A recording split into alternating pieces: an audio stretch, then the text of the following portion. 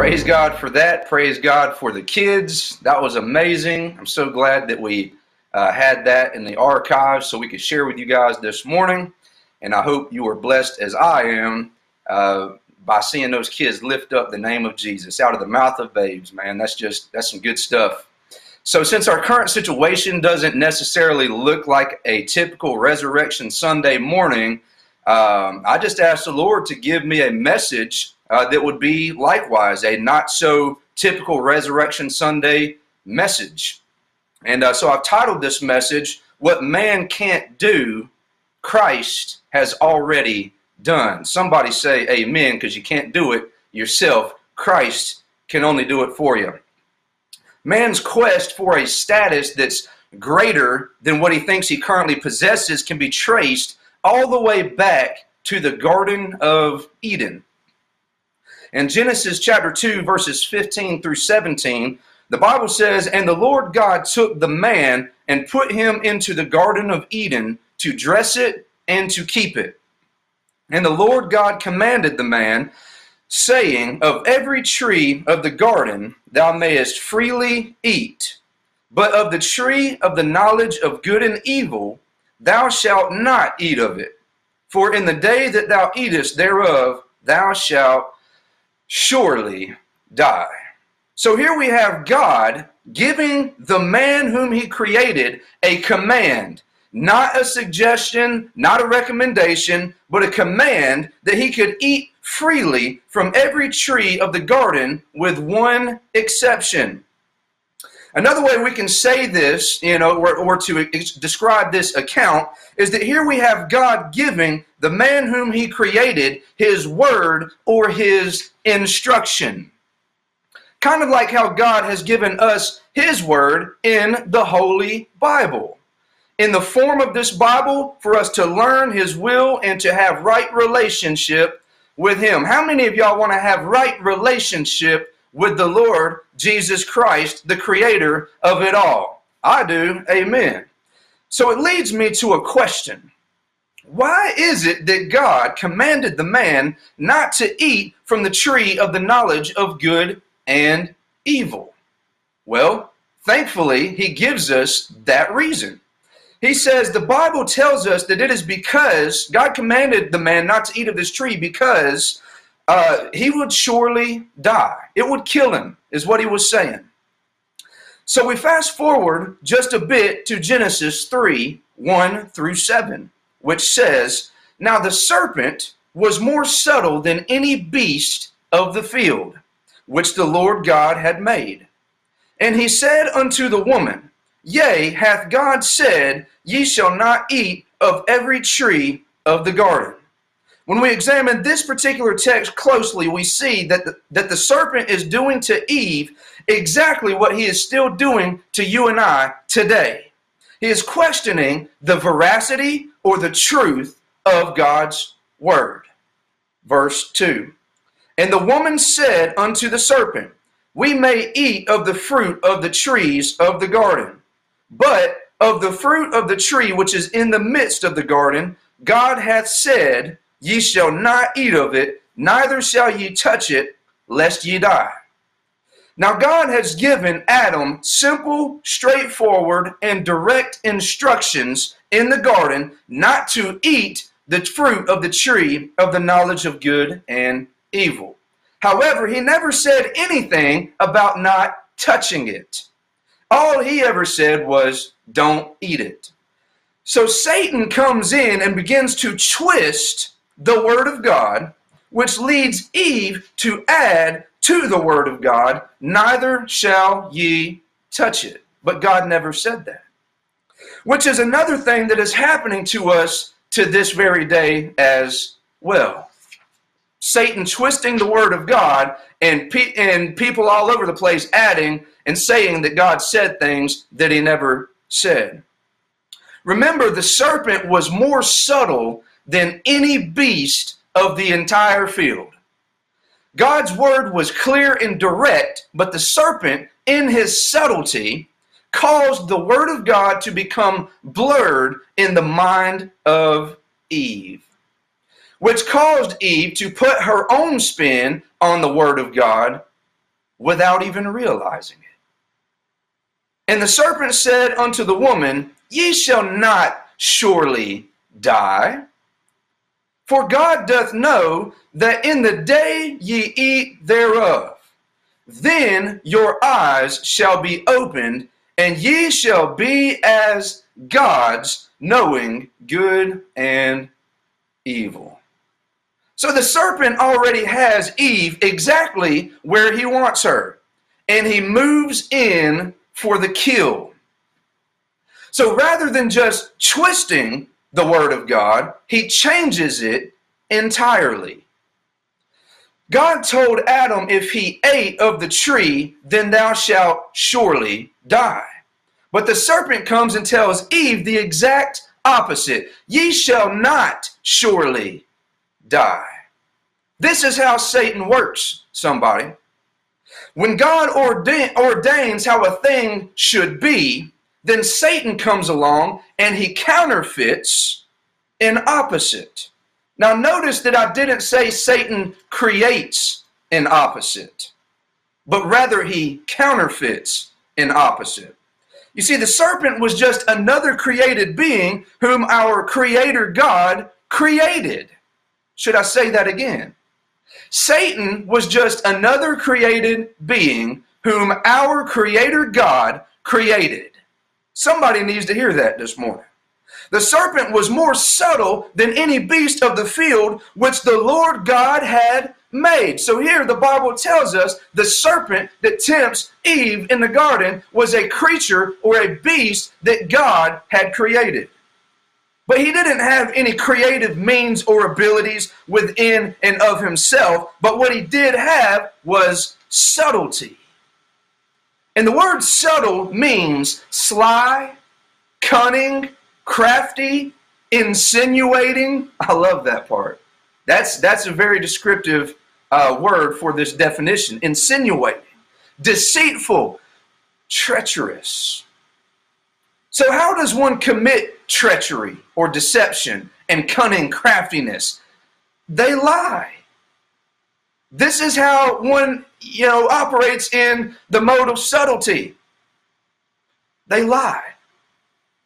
It's kind of like having a vehicle that good and well is about to break down a lot sooner rather than later. And you don't want to be stuck with that vehicle that's going to need thousands of dollars worth of repairs. So you list it for sale on Facebook and Craigslist and all those other platforms to sell, merchandise. And you shine it up real good. You detail the inside and you wipe all the oil off of the engine and take pictures from the best angles, making sure to avoid all the dents and dings and peeling paint, and you post it online. And when a potential buyer shows up to check the vehicle out, what's one of the first questions they always ask? Is there anything wrong with the vehicle? Well, in your mind, if you say, yeah, it's going to need a new motor and a new transmission, there's no way in the world they're going to buy this vehicle, and you are going to continue to be stuck with it. So instead, you might skate around the question with an indirect answer. And you may say something along the lines of, well, it does have new brake pads, and I just had the oil change, and it's got a couple of minor imperfections here and there, but it's always got me to where I need to go. In fact, it runs great for its age. But, it is a 35-year-old vehicle with 600,000 miles on it, but it runs great for its age. But that's not to say that most vehicles with this amount of mileage and this age are no longer running. So, which most of this statement may be true, but deep down inside, you know good and well that you are not telling this man the truth, the whole truth, and nothing but the truth, so help you God. You're deceiving this man through subtlety and taking something that sounds close to the truth and leading that man right straight into a trap, a snare, as the Bible would say. He might make it home, Amen. He might limp that thing back to the house. But before the week's out, he's going to be broke down on the side of the road. That's subtlety. That's deception. That's treachery. And the serpent was more subtle, more deceitful, more treacherous than any beast of the field the Lord God had created.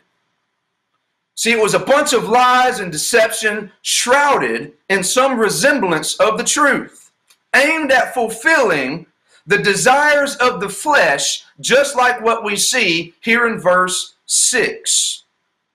And when the woman saw that the tree was good for food, and that it was pleasant to the eyes, and a tree to be desired to make one wise, she took the fruit thereof, and did eat, and gave also unto her husband with her, and he did eat.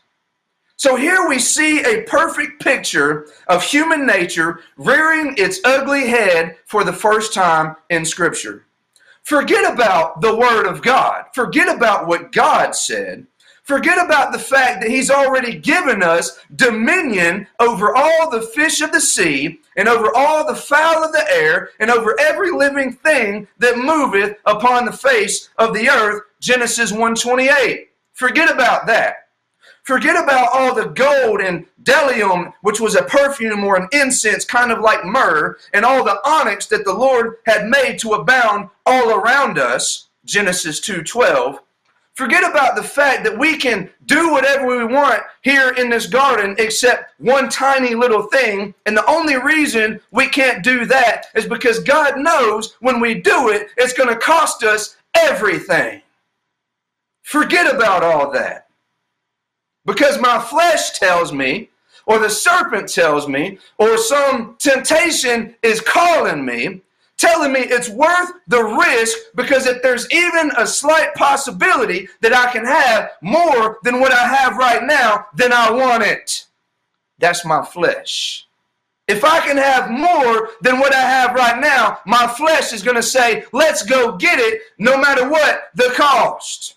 You see, I've already got 50 rolls of toilet paper at the house already, and poor Miss Daisy is stuck at the house with only one roll left, but who cares about Miss Daisy? I better buy what little the store has left while I still can, so I can have more.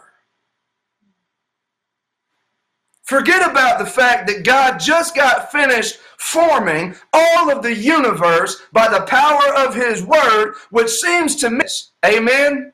If God created the very ground that you're standing on, and the skies that you're standing up under, and all of the stars that blanket up over us, and all of the things that are around us, doesn't that make Him somewhat of an expert on every subject within the realms of His creation? Somebody ought to say, yes, glory, and amen in Jesus' name. But you see, the serpent said that God was withholding more from you than what you have right now. You see, God is withholding something special that He doesn't want you to have. And if there's more, then you know you got to have it. Because, church, I'm here to tell you, the flesh is never satisfied, and it can never have enough. That's why we can't trust the flesh. Jeremiah 17 says, the heart is deceitful above all things and desperately wicked. Who can know it? I, the Lord, search the heart. I try the reins to give to every man according to the fruit of his doings. You can't trust your flesh. You can't trust your own heart. That's why we need God. We need a trusted, authoritative source in our life that we can look to for guidance to get us through this insanity that we call life. And you see, Adam and Eve were already made in the image and the likeness of God.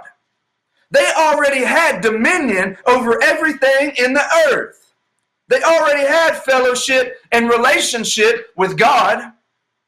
But when Eve heard that there might be more, and she looked at the tree and saw that all she had to do was reach out and touch it and take some of its fruit. And she saw how pleasant it was to her eyes and how beautiful and how enticing and how tempting it really was. Then she became overtaken with the desire to receive this mysterious wealth of wisdom and knowledge that God was supposedly withholding from them. And it was in that moment that the word of God was no longer enough. And when they ate of the fruit of that tree, they said, "We know better than God." We can be God ourselves, and we can make our own path in this life. We don't need anybody telling us what to do. But you see, what they didn't realize was that man can't make his own way to God. But there is something deep within inside of him that constantly tries to convince him that he can. Remember Cain and Abel. Cain tried to make his own way to the Lord and was rejected. But Abel came correct in the manner that the Lord commanded him, and his offering was received well from the Lord. Genesis 4 verse 7. God saw that Cain was upset and said to him in Genesis 4:7, "If thou doest well, shalt thou not be accepted? And if thou doest not well, sin lieth at the door. And unto thee shall be his desire, and thou shalt rule over him." Here God acknowledges the reality of human nature. We are locked in a battle with sin's desire for us and our desire to sin. And God tells Cain that Cain is to recognize this battle. And he is to rule over his sin and not let his sin rule over him. This word desire and rule over here in Genesis 4 is the same exact phrases that God used when he spoke the punishment to Eve in Genesis 3:16. Unto the woman he said, "I will greatly multiply thy sorrow and thy conception, and in sorrow thou shalt bring forth children, and thy desire shall be to thy husband, and he shall rule over thee." However, Cain ignores this correction and insists on setting his own standards for what is acceptable, and finds out firsthand that truly sin lieth at the door. And the wages of that sin is death. So Cain kills his brother Abel and is cursed from the earth to the point to where he says, "I cannot bear this punishment that I'm enduring. Just take me out." But God said that ain't going to happen. Fast forward to Genesis 11, where we find a story about a group of people who settled in a plain area in a place called Shinar. Genesis 11:3 says, "And they said one to another, Go to, let us make brick and burn them thoroughly. And they had brick for stone, and slime they had for mortar. And they said, Go to, let us build us a city and a tower, whose top may reach unto heaven. And let us make us a name, lest we be scattered abroad upon the face of the whole earth." Here we have another picture of man attempting his very best to elevate himself to a status that does not belong to him. They're trying to make their own way into heaven when God says that's just not going to work. It didn't work for Adam. It didn't work for Eve. It didn't work for Cain. And it's not going to work for any of you either. And the Lord came down to see the city and the tower which the children of men builded.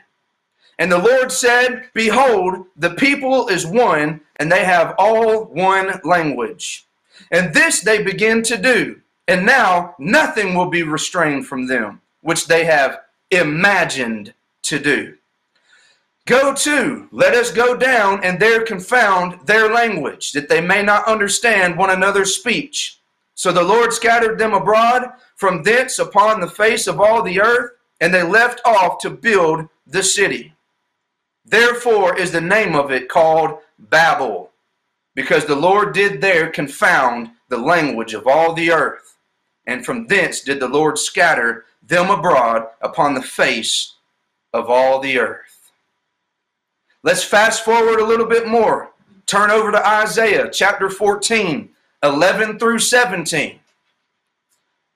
Isaiah 14:11. Thy pomp is brought down to the grave, and the noise of thy viols. The worm is spread under thee, and the worms cover thee. How art thou fallen from heaven, O Lucifer, son of the morning? How art thou cut down to the ground, which didst weaken the nations? For thou hast said in thine heart, I will ascend into heaven. I will exalt my throne above the stars of God, and I will sit also upon the mount of the congregation in the sides of the north. I will ascend above the heights of the clouds.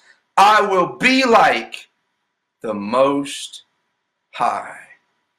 This story sounds a little familiar, does it not? Because here we have a picture of the prince of the power of the air himself, the spirit that now worketh in the children of disobedience, seeking to exalt himself above all the stars of God. Lucifer, Satan, the serpent, the devil, whatever you want to call him, saying, I will be like the Most High. This is the same lie, the same deception, and the same insanity that the serpent told Eve in the garden, and the same insanity that he's still whispering in the minds of men to this very day. Ye shall not surely die. For God doth know that in the day that ye eat thereof, then your eyes shall be opened, and ye shall be as the gods. You too can be like the Most High. His way is not the only way. There are many ways to get there. But look at what God says back to Lucifer here in Isaiah 14. Yet thou shalt be brought down to hell, to the sides of the pit. They that see thee shall narrowly look upon thee, and consider thee, saying, Is this the man that made the earth to tremble, that did shake kingdoms, that made the world as a wilderness, and destroyed the cities thereof, that opened not the house of his prisoners? Church, there is no other way except God's way. Some people out there that are watching right now may be saying, this message is just a bunch of old Bible time, mumbo jumbo. None of that really applies today. Nobody really thinks like that anymore. Well, I beg to differ. I want to read to you a portion of an article to make you aware of some things that are going on in the world right now that you may not know about. Before I lay it out there though, I want to make something very clear. What is one thing that man fears more than anything else on the earth? Death. Of course, the believer in Christ doesn't have to fear death, because he knows that he will live with Christ one day forever. Somebody say amen. But for those who reject Christ and lean on their own understanding, they face a serious problem. Because there is an incredible foe that will eventually come for us all on this side of life. And that foe is called death. But thank God he's defeated death, hell, and the grave when they hung him up there on that cross. The Bible says, as it is appointed unto men once to die, but after this the judgment. That's Hebrews 9:27. And for the believer, that's no problem, because we will be judged through the blood of the cross. So as has been done from all the way back in the garden, man is still attempting to exalt himself above the throne and the will of Almighty God. There is a move within the scientific community, and this is going to sound a lot like science fiction, but please understand, regardless of whether or not you agree that it's a possibility, it doesn't matter, because I'm talking about the condition of the heart of man. So there is a move within the scientific community that is seeking to cure something that we call death. There was an article that was published in September of 2017 titled, "Could Science One Day Cure Us of Old Age?" That's the title of this article. A scientist by the name of Juan Carlos Ipsuza Belmonte testifies of having a difficult time watching his single mother look after his sick grandparents, devoid of all hope and joy in her struggling life, which led Juan Carlos to asking questions such as, what are we doing here? What is all of this about? And what is the point of our lives? What I do now is try to understand how life unfolds, says Juan Carlos. How 250 kinds of cells can be generated from one cell to make a human being, and how this can get out of control, leading to death or illness. Juan Carlos has made a career out of genetic research and stem cell therapy, treating premature aging and other age-related diseases. Fueled by billions of techno dollars from Silicon Valley, it is one of the most exciting areas of scientific research today. Now, aging itself is being referred to by scientists as an illness. This is what this article is saying. This is the words of this article. Aging itself is being referred to by scientists as an illness. Ipsua, for example, speaks about curing old age. In his lectures on the international conference circuit, he illustrates the process with 3 images. One of Arnold Schwarzenegger as a child, another of Arnold Schwarzenegger in his prime when he was in movies like Conan the Barbarian, and finally, the third picture was as he is now, his buffed up body a shadow of its former self. And his point is that no one escapes. But then Juan Carlos challenges this assumption. Is it really a one-way street, talking about old age and death? Is it really a one-way street, or could we reverse the process? One way of tackling illnesses associated with aging is by generating cells, tissue, and organs in the laboratory with the aim of extending life. Another is to modify the genome and the pregenome, the inheritable traits of an organism. Juan Carlos has been working in this field for some time, inspired by the Japanese Nobel Prize winner Shinya Yamanaka, who managed to return adult cells to their embryonic state. Juan Carlos is optimistic. He talks about dying cells being rejuvenated and muscles regaining their elasticity, cut and paste genetics, and modifying embryos to avoid problems in future generations. Our existence, he concludes, can be, y'all catch this?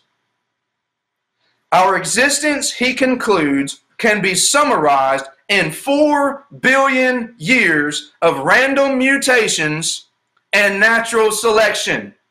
This is their religion.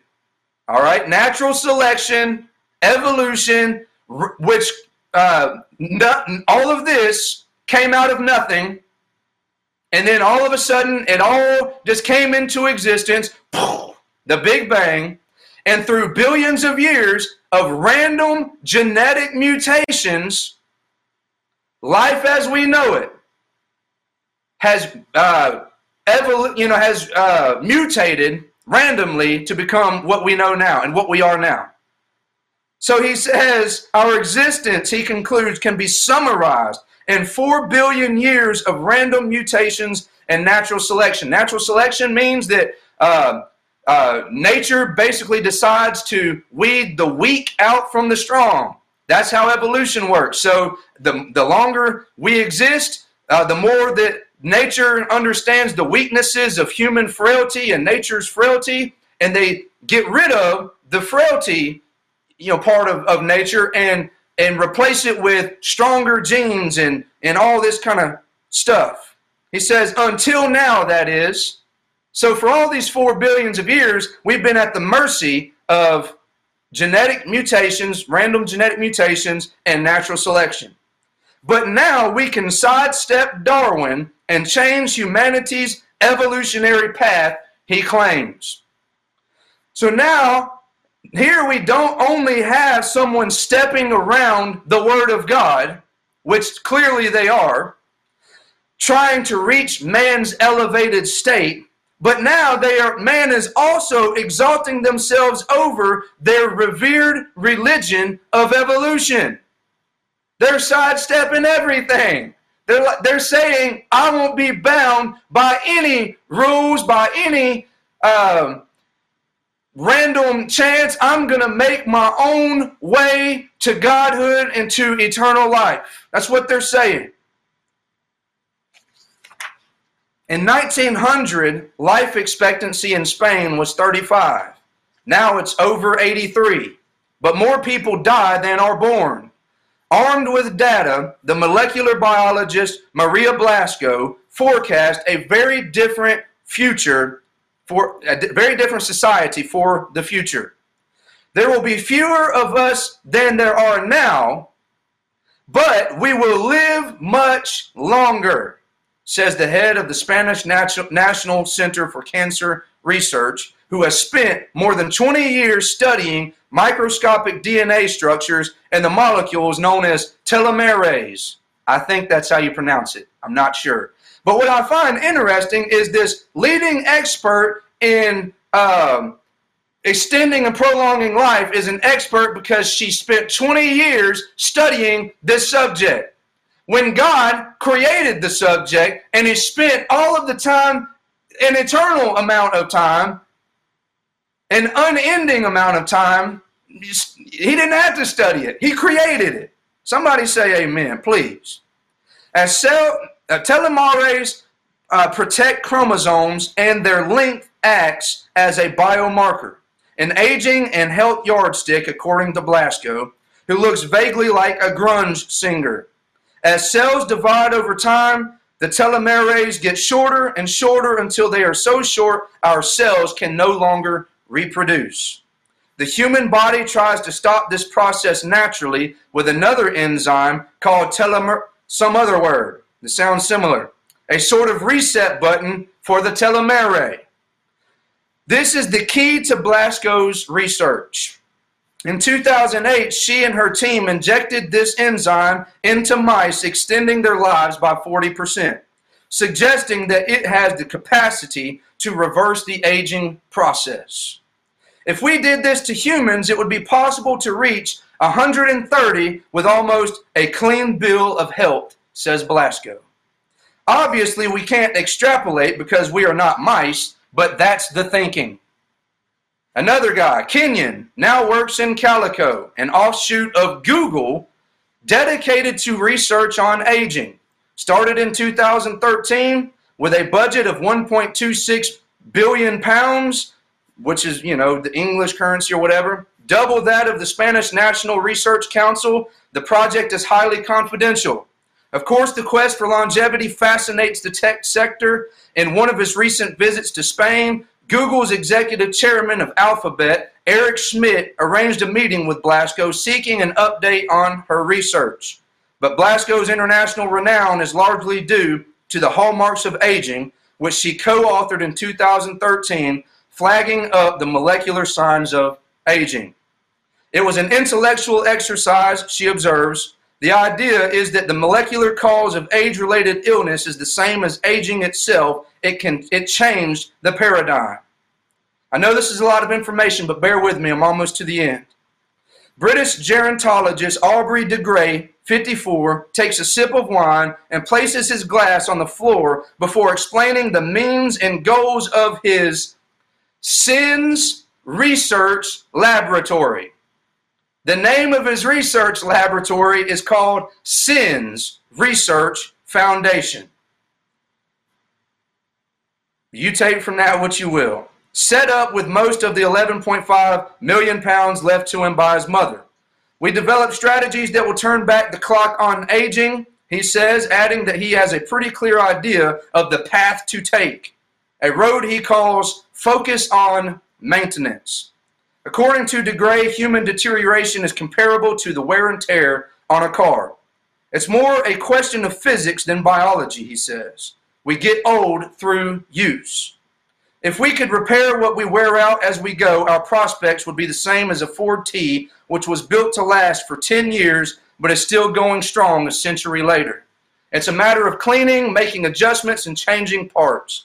In other words, regenerated cells, engineered tissue, and inserting nanobots inside us in a relentless, rejuvenating cocktail.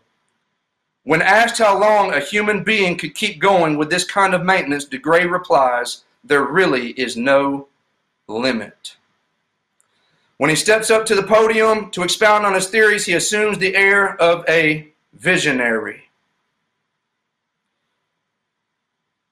He has appeared in numerous articles with headlines such as, "We will be able to live to 1,000. This is man's quest, still going strong today. De Grey is also co-founder of the Methuselah Foundation.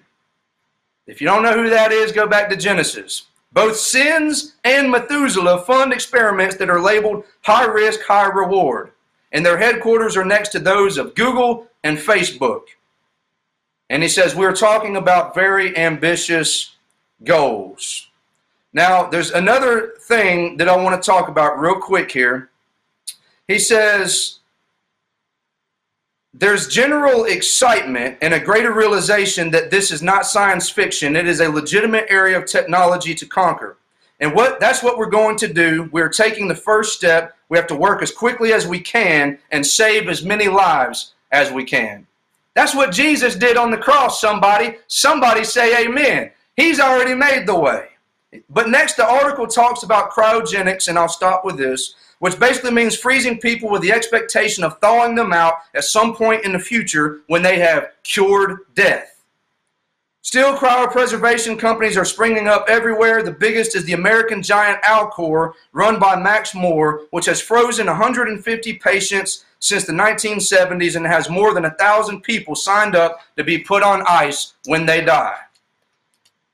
According to Moore, the company is not profit-driven, but patients have to cough up a minimum of 170,000 pounds to pay for the process. Watch this: maintenance and resurrection. Maintenance and resurrection should it take place, but there are no guarantees on this score. I will guarantee it. It won't take place. They won't be resurrected because Jesus is the resurrection. Somebody say amen. He goes on to say, if we want to leave Earth and our solar system to visit the stars, we need cryopreservation. No, we need Jesus.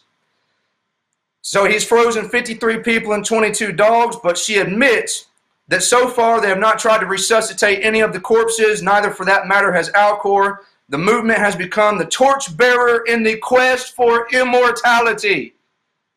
This movement has become the torchbearer in the quest for immortality.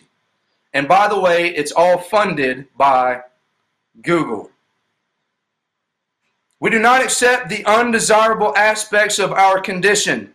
We question the natural and traditional limits of our possibilities. We foresee that life will extend beyond the confines of Earth to inhabit the cosmos. Imagine if we could be healthy for thousands of years, ultra-mature beings. It's a heartening thought. And of course, there's a lot more information in this article, but obviously I don't have time enough to read it. And I know it sounds like something out of a science fiction movie, but so does a virus coming up all of a sudden out of nowhere and putting the entire world, not just the United States, on lockdown. So what am I trying to say? I want to read one more quote from the article so you can get a clear picture of exactly what I'm trying to say. Quote, one of the most heated debates is on the cryopreservation of human beings, a kind of plan B that puts humans on ice while they work out the secret to eternal life.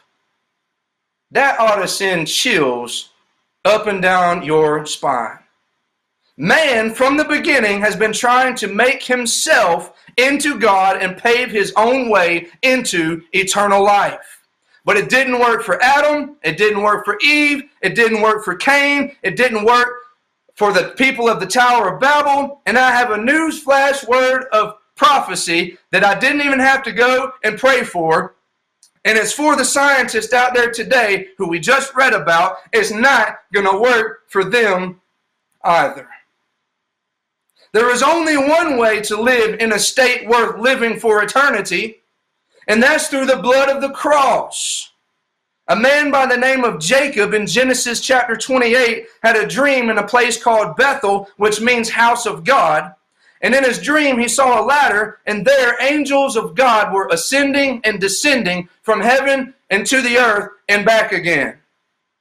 But what Jacob did not know, and what many for another 1,000 or so years did not know, was that that ladder had a name, and his name was Jesus Christ.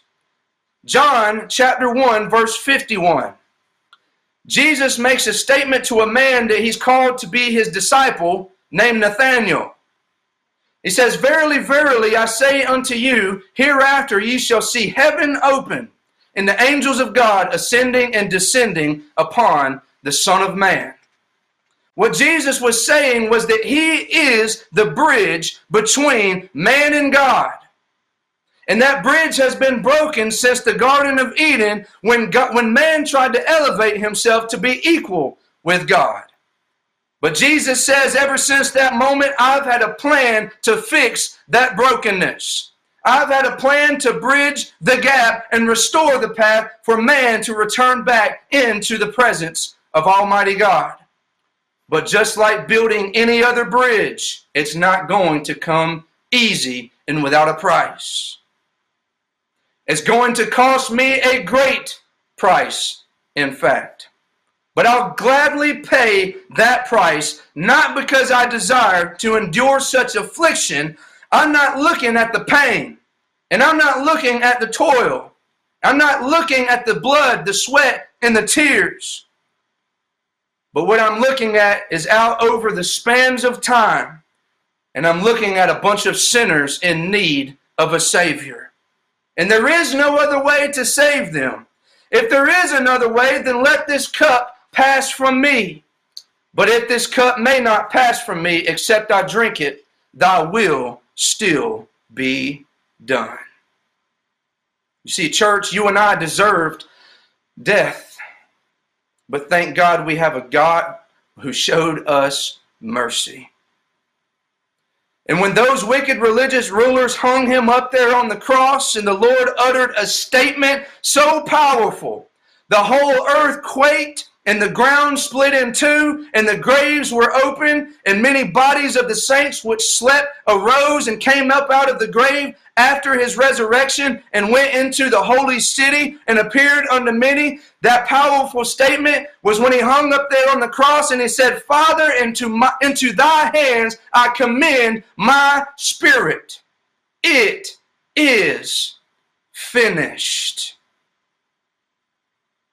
And you, being dead in your sins and the uncircumcision of your flesh, hath he quickened together with him, having forgiven you all trespasses, blotting out the handwriting of ordinances that was against us, which was contrary to us, and took it out of the way, nailing it to his cross.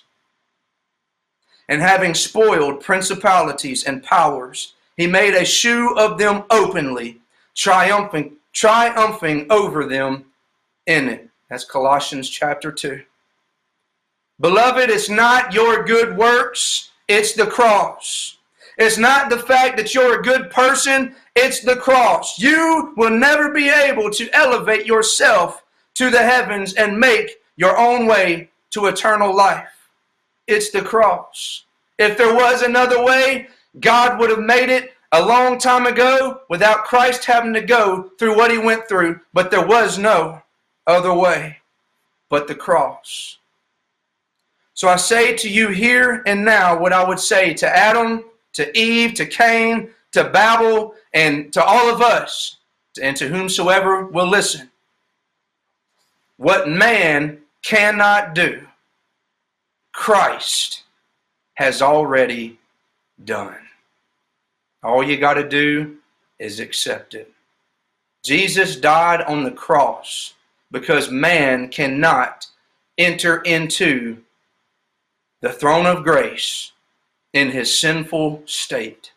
And we're born in a sinful state as sinful creatures. But through the cross, the Bible says in 2 Corinthians 5:17, therefore, if any man be in Christ, he is a new creature. Old things have passed away. Behold, all things are become new. How do we get there? First, we recognize that we are sinners in need of a Savior. And that the wages of our sin is death. We've all fallen short of the glory of God through our sin nature. But there's a hope that's found in a man named Jesus Christ. And that hope is not found in our own good nature and good deeds and good works. The Bible says it's for by grace are you saved through faith, and that not of yourselves. It is the gift of God, not of works, lest any man should boast. Christ, and that gift was Jesus Christ hanging on the cross to pay the remission of your sins. Church, that's not a small thing. Believer, that's not a small thing. Unbeliever, whoever's watching, that's not a small thing. There is power in the preaching of the gospel. And he says, therefore, if any man should call on the name of the Lord, he shall be saved. If a man confess with his mouth and believe in his heart that Jesus is Lord and he died on the cross and rose on the third day, that man shall be saved. And he no longer has to try to work his way and elevate his way over or equal to the throne of Almighty God, which is impossible. But something that's very possible is coming through the cross and the blood of Jesus Christ that he shed for you and I. That's a very possible reality. And for anyone who might be out there watching that don't know Jesus Christ as their Lord and Savior, I'm gonna make this request known to you. That maybe what I'm saying to you right now is beginning to make a whole lot of sense. And you might say to yourself, man, I've been trying for a long time to find some sense of satisfaction and elevation from my current state, whatever that may be, but I'm constantly failing. Brother, sister, that's going to be the case because you can't do it on your own. But maybe Christ is reaching down and calling out to you right now as we speak. Maybe you feel some sense of searching within inside of yourself to discover and determine who you really are. And when you determine who that is, maybe you're not satisfied. But I got good news for you. Right now, the Holy Spirit of God may be leading you into the presence of a relationship unlike any other relationship you'll ever have. A relationship with Jesus Christ and the Father God Almighty. And if that's you, and you feel like that's the Holy Spirit that's leading you right now, we're going to bow our heads. It's not anything to do about what I say. The Bible, I just told you, the Bible says, when a man calls upon the name of the Lord, and he confesses with his mouth and believes in his heart that Jesus is Lord, he died on the cross and he rose on the third day. Father, forgive me, a sinner that can't make it on his own. That's where it comes from. And you pray a prayer something like that. I'll lead you in it, but it doesn't have anything to do with what I say for you. It's got to come from you and come from your heart. So if the Father's leading you right now, we're going to bow our heads and we're going to pray. And if you are a saved believer, I'm going to ask you to do this. Bow your head wherever you are right now. And I want you to pray and ask God to begin to open up the heart of the unbeliever under the sound of my voice right now, that they might be saved. That's scripture. I want you to begin to pray right now that God will open up the heart of the unbeliever hearing this message. Go ahead and pray right now. And for the rest of you, let's bow our heads. Don't repeat it after me just because it's what I'm saying, but this is the Bible. And if the Lord is calling you, that's between you and Him. Dear Heavenly Father, we come to you right now. And God, your word says that all have fallen short of the glory of God. That those handwriting of ordinances, that's the law. Basically saying that if you've ever told a lie, then you're a liar. If you've ever looked at someone with hate or anger in your heart, then you're a murderer. If you've ever looked at another person with lust or envy, then you're an adulterer and you're a covetous individual. And even if you've never done but one of those things, you are still guilty of breaking the entire law. And Lord, our breaking that law leaves us in a condemned state, deserving death. But Lord, thank God that Jesus Christ, an act of obedience and sacrifice on the cross, paid the price for the penalty of our sin, because you say the wages of our sin is death. So Lord, thank you, because you've not left me to stay in this fallen state. So if you're out there, begin to pray something like this. Father, forgive me, a sinner that deserves death. But Father, according to your word, you say, if I'll call on you and confess with my mouth and believe in my heart that you are who you say you are, and that you want to do what you say you want to do in my life, just save me, set me on another path, and one day have eternal life in heaven with you. Father, I want it, and I believe you are who you say you are. That you are Jesus Christ, who died on the cross, gave himself a ransom so that I might be saved. So Father, save me. Father, forgive me. Father, help me and lead me and guide me into all truth by your Holy Spirit. I receive you now, and I thank you, and I love you, and I praise you. In Jesus' name, amen. I hope you've been blessed on this Resurrection Sunday morning. And I pray that you'll share this message with somebody out there that you know needs to hear it. So go in peace, be blessed, keep Jesus at the forefront of your life.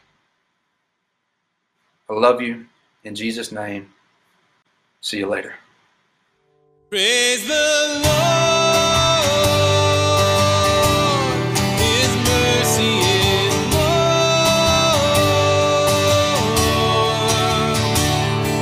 Stronger than darkness, new every morn. Our sins are many, His mercy is more.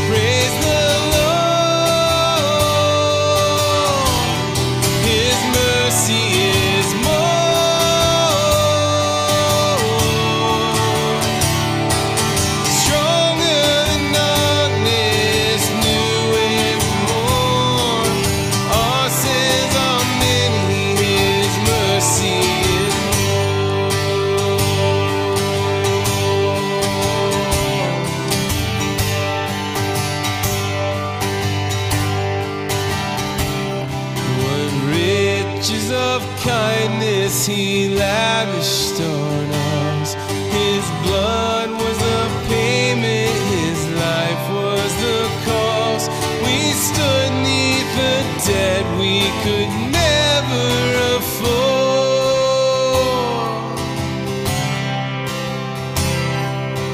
Our sins are many, His mercy is more.